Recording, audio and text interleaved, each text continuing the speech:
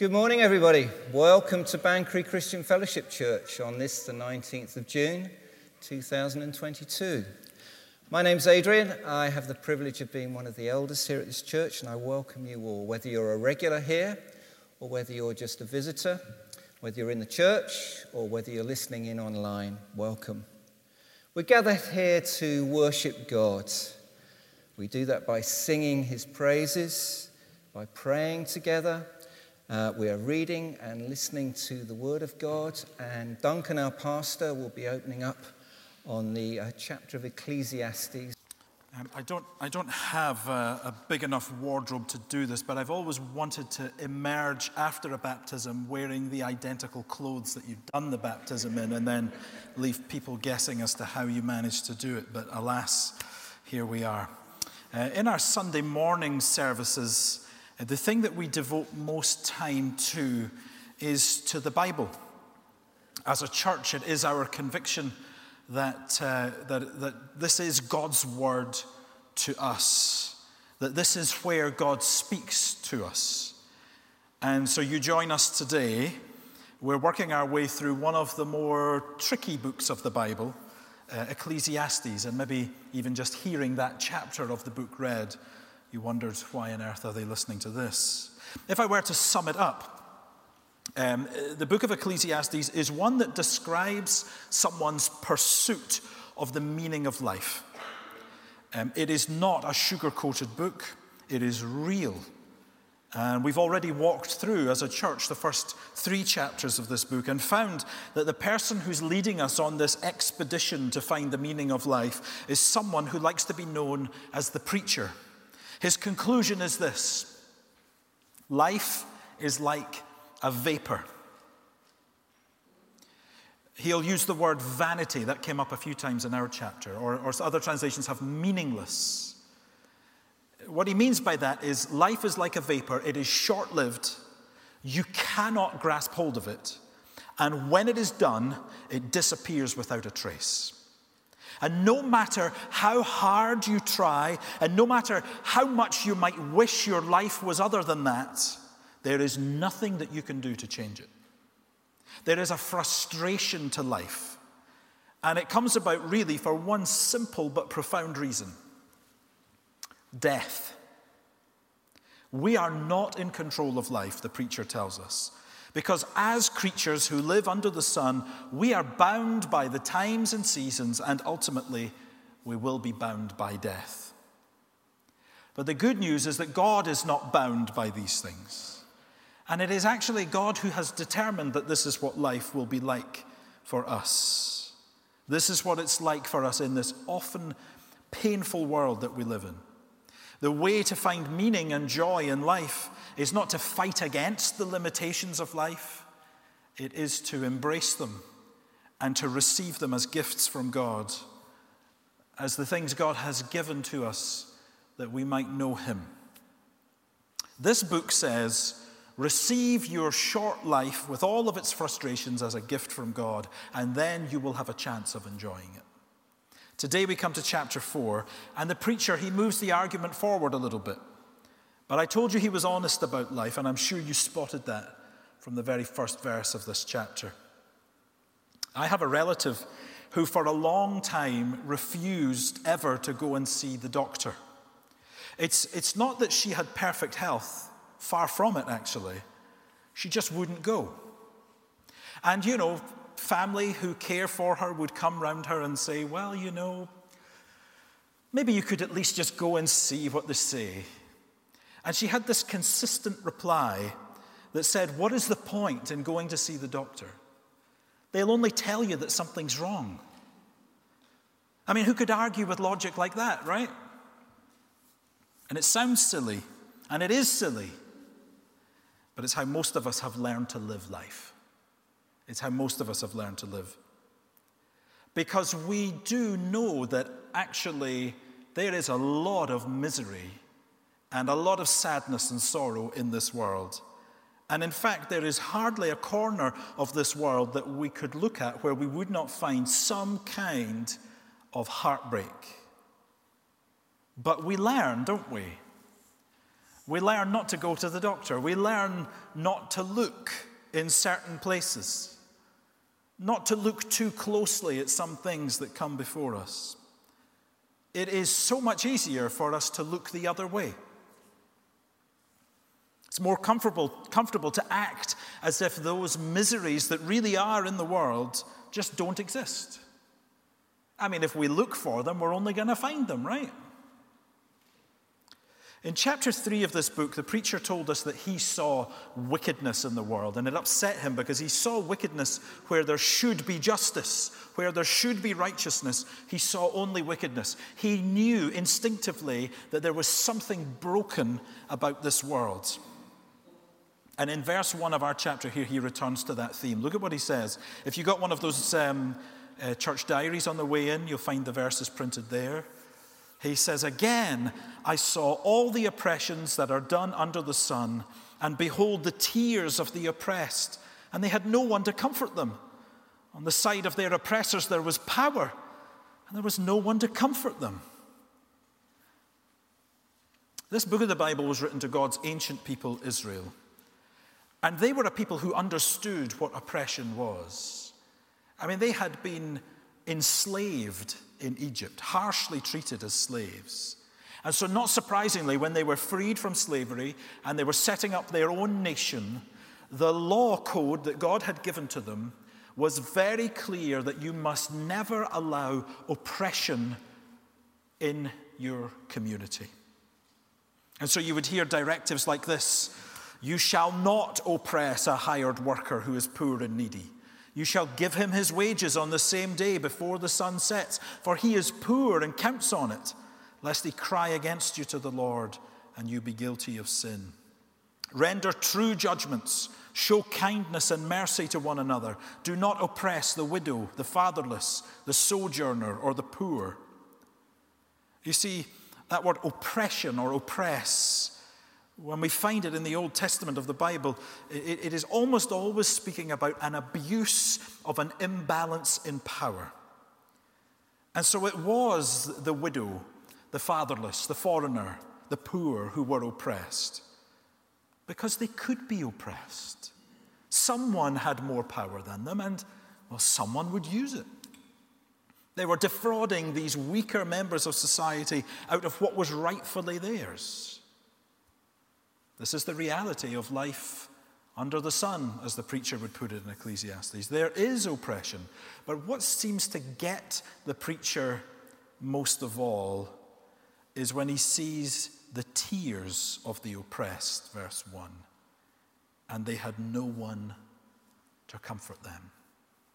That word comfort there is speaking about more than, well, they didn't have anyone to come and put an arm around them and say, "They're there." It's more than that. This is the comfort from one who can change things, someone who could remedy the situation. There's just no prospect that this oppression could ever be reversed. And so you see, there's a desperation in this oppression. It destroys people. And it doesn't matter how wet their eyes might be with tears, there is nothing and there is no one who will change it. And I suppose I want to say today, the world has not changed. This book of the Bible is, maybe 3,000 years old, and the world has not changed. Even in our Great Britain, there are estimated to be around 100,000 victims of modern slavery. 1 in 4 of those are children. Some of those children are trafficked to be abused for people's sexual gratification. We don't have to look far at the moment, do we, to see that where war erupts, where children lose their fathers, where families lose their homes, where families lose their hope, when a young woman is raped or a child is murdered and no one is brought to justice for those wickednesses, when women and children are trapped in abusive homes and tears are their normal diet day by day, with the preacher here we say, we behold the tears of the oppressed, and there is no one to comfort them. It's when we stop turning away, isn't it? When we allow ourselves to step into their shoes, whatever oppression comes to your mind when you read these words, that we entirely understand why the preacher says what he says in the next two verses. He says the dead are more fortunate than the living because they no longer have to look on this oppression that is in the world. In fact, he says, those who are best off are those who have not yet come into the world because they've never known anything of this oppression that so grieves us that we see in the world. They've never seen how evil the world is under the sun. I think we get that, don't we?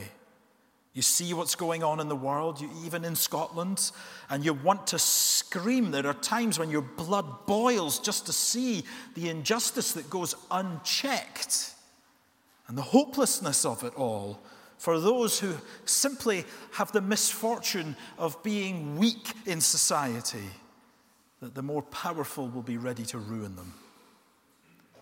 And the Bible says, yes, be mad about it. You should be mad about it. Yes, weep at the state of the world. What else can you do? Where does it come from? Where does this brokenness, this wickedness, this blood-boiling oppression, where does it come from? Well, Ecclesiastes isn't quiet on that. And the preacher has an important message for us. Before we get to the positive message, we've still some more work to do on the negative. We have to wrestle with this painful bit. The preacher shows us, first of all, verses 4 down to verse 8, that the isolated life is destructive. The isolated life is destructive. Here there are some valuable lessons on how we think of others. You see where the striving of mankind comes from. Verse 4, he sees all the toil, all the skill and work. It comes from a man's envy of his neighbor. It is the perspective on life that sees your neighbor as a threat, a rival, someone whom you would hate to think made more money or climbed further up the career ladder or had a happier family than you. And this envy that drives so much of this toil, it produces two foolish responses. The first one in verse 5 is the response of the fool who, as the preacher puts it, folds his hands and eats his own flesh. Envious of others' success, the fool simply gives up and he wastes away. He consumes himself in his envy. The other response in verse 6 is the opposite. It's the workaholic. They envy the progress of others, and so they determine they are going to work with all of their might to better them. They are those who have two hands full, grasping at everything they can. That's the language he uses, two hands full. But what are they full of? Full of toil and a striving after wind. Two hands full of toil. All of this frantic effort, all of this hard work is there to try and produce some better life sometime in the future. And all the while missing the possibility of enjoying life now. Far better, says the preacher, to have only one handful and to have contentment and quietness than to have two hands full and to be on the path of a futile life. The preacher is targeting the foolishness of the isolated life.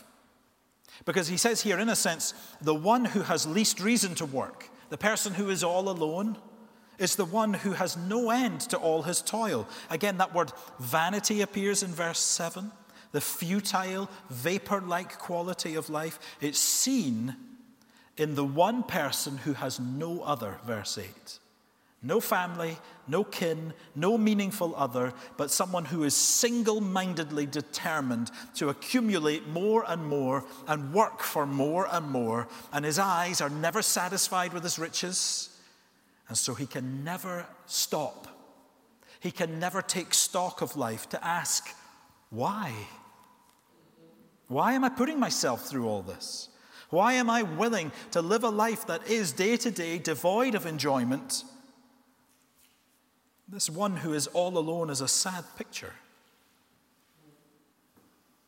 And the preacher tells us that it is destructive to live a life that always views your neighbor as simply a person to beat. And don't think this doesn't apply here. I mean, I want my church to be bigger than his. I want my kids to do better than theirs. I'm going to be richer than the lot of them. This is the isolated life. Oh, sure, you may have people around you, but this perspective on life is the isolated life. And the preacher says it's like trying to catch the wind. You can't do it. The preacher has a better vision of life. And in verse 9 through to verse 12, he shows us instead that the life turned towards others is joyful. The life that is turned towards others is joyful. These are some of the better known verses in this book. 2 are better than 1 because they have a good reward for their toil. But what he describes in these verses is the benefits that come from, instead of living life all alone, living life in community. What benefits come from it? First of all, they have a good reward for their toil. They can be more productive as 2 than as 2 ones. Second of all, there is a restorative power when you're with others. If you stumble and fall, he puts it, then you've someone to lift you up. There is warmth in community with others. All alone, you can feel the cold, but if you have someone to cuddle into, then you can stay warm. Even on the most discouraging and bleakest of days, to be part of a community is to have someone that can encourage and spur you on those bleakest of days. And fourth of all, there is strength in community. A strength that we do not have on our own. And as he puts it there, 2 can withstand an assailant where 1 might succumb to him. A 3-fold cord is not quickly broken. He says we know this instinctively. A single cord has whatever strength it has, but when we weave that together with other cords, then we make a unit that is stronger than the sum of its parts. A life turned towards others is joyful because it is productive, restorative. It is life-giving. It is strengthening. The preacher is making the case for a life lived in meaningful community with other people. He has labored for a number of chapters the brevity, the fragility of life, and here is a key plank for living your short life wisely. With others, for others, oriented towards others.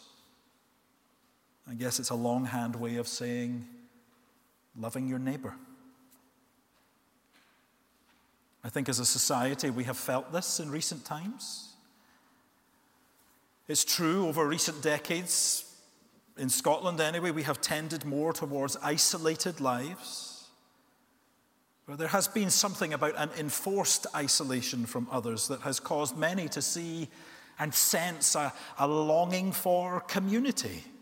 An ability to see the benefits, the joys that can come from it. And I believe that is a God-given instinct. Human beings were made for community. We could think it strange when we read the Bible's account of creation, that God created Adam, and Adam knew God. Adam had nothing restricting his relationship with God. And yet when God looked at Adam, he said, "It's not good for the man to be alone." And so God made Adam his wife and his companion for life. And how easy it would be for us to come to the wrong conclusions. You know, when we hear the preacher say, your life is short, it will soon be over, Well, we could easily say, well, that means I need to work harder. That means I need to spend more energy on accumulating as much as I can, as quick as I can, because life will be over soon. But I think chapter 4, for all of its sorrow that it opens with, these verses about how we are better together are like a breath of fresh air. He says the wise life is not one that through envy accumulates more for themselves and then jealously protects it. No, the wise life, the wise way to live this short and soon to be forgotten life is to live it with and for others. It is to have an outward-facing disposition. And I suppose standing here, the obvious application would be to say, isn't this describing what the church is? The church is not the building, it is the people, the community of God's people. The Bible describes what should characterize the church. It's a place where Christians bear one another's burdens, where someone who may be of a lower social standing than another is not regarded as anyone's inferior, but simply regarded as a brother or a sister in Christ. It is a place where such is the interconnectedness of its members that when one has a reason to rejoice, the others in the community rejoice with them. They don't enviously plot how to better them, they rejoice with them. And when someone mourns, then the others in the community weep with them. This is what the church is to be. And maybe that sounds appealing to you. But actually it's jumping the gun a little bit. It's to miss the reason why the church could ever be that kind of community. Because you see, we're all made for community. But first and foremost, we have been made for community with God. The Bible reveals that there is one God. And in that one God, there are three persons: the Father, the Son, and the Holy Spirit. The name in which Olivia was baptized earlier in the service. These three persons are united in one Godhead. They have one purpose, and they exist in perfect fellowship of love together. Now, God made human beings in his image, made for fellowship, made with a capacity to know him and to fellowship with him. This is the community that we were made for first. Communion with God. But we've already thought about how this world is bent out of shape. The oppression that is in the world and driven by an envy of neighbor. And, well, when we start to think of it in those terms, we see that that comes really close to home. That same sort of envy is in my heart. We have all turned away from God. We have thought that we would be better living the life that is isolated from him. But we're wrong. The isolated life is destructive, and the life that is isolated from God is especially so. It is the road to destruction. The oppression in the world, as mad as it makes us from time to time, it is something that God is permanently against. That his wrath, it doesn't come and go depending on whether he's watching the news. It is fixed permanently against the wickedness in our world and against everything that opposes him. And so every injustice, every act of selfish ambition will one day be judged and put right by God. And that's devastating news for us if we are living the isolated life from him. We were made to know him. And yet we so often say, I'll be better off without God. No, the life in isolation is destructive. But here's the good news. The good news that we've had testified to already in Olivia's baptism. Jesus Christ, God's Son, has come. And while humanity is marked out by envy and oppression, he came as a man and lived the life of perfect obedience to God, a life of true love for God and for neighbor, and he gave up that perfect life to death on a cross. There he endured the wrath of God that burns against sin. And you can be sure of it, because God raised Jesus from the dead. And because of that, the call goes out to every one of us. Turn away from the life that is isolated from God and turn to Jesus. There you will find forgiveness of sins.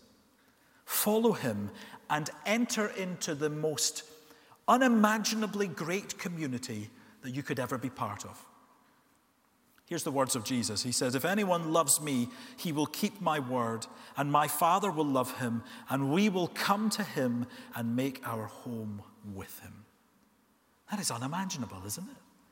He's saying that God himself will come and make his home with the one who comes and follows Jesus.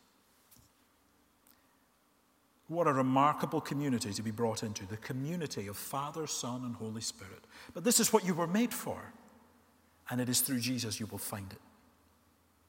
And then you come into this remarkable community also, a remarkable community of people called the church, where we all belong to each other because we first belong to Jesus. You see, to belong to Jesus Christ is to not be able to have this isolated life anymore.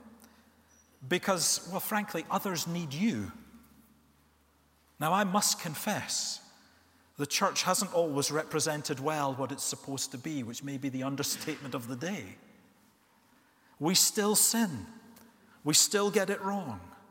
We still allow envy to dominate our hearts at times. But usually the reason why we get it wrong is because we've forgotten this, that the community of the church is the community we have with God through Jesus Christ first. And maybe Banchory Christian Fellowship Church, we need to be reminded of that today. That when we think about our brothers and sisters in this church, that we first and foremost think of those who are part of the community of God. And because of that, we have community together with one another.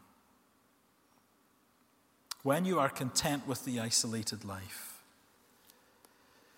sure, it's more energy, but it's not what life was for. Sure, there's a lot more goes into it, but it's not what we were designed to be. And that need of community extends even beyond these four walls to be in our local community, representing Jesus, showing that love for others, not seeing our neighbor as someone simply to better. There is a tendency to think that we are the exception to the rule. We're always the exception to the rule. Oh, yeah, I hear that, but if you only knew what kind of personality I was, or, what kind of circumstances I was in.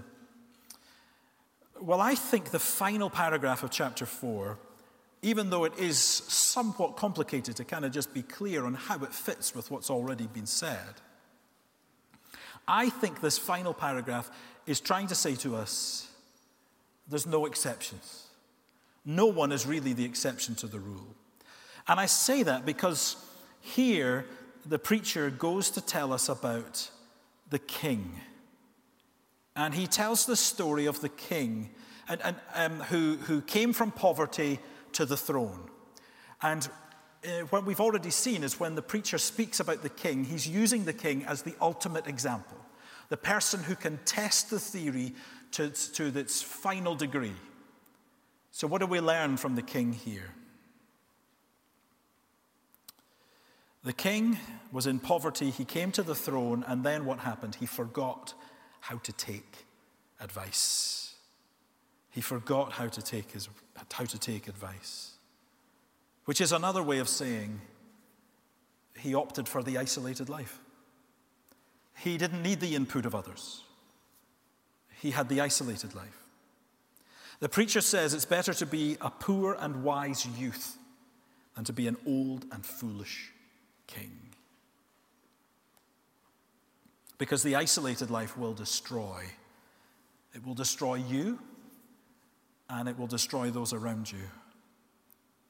The message of the Bible is, come to Jesus Christ today and know true fellowship, true community with your Creator through the sacrifice that Jesus has made for sinners. Sinners like you and like me. God has made us to know him, and he has loved us so much that he has given his Son that we might do just that. Come to him today and find that when it comes to God, you're better together. You will find that when it comes to people around you, you're better together. And we will be on the road to living a life well lived in the fear of God. Amen.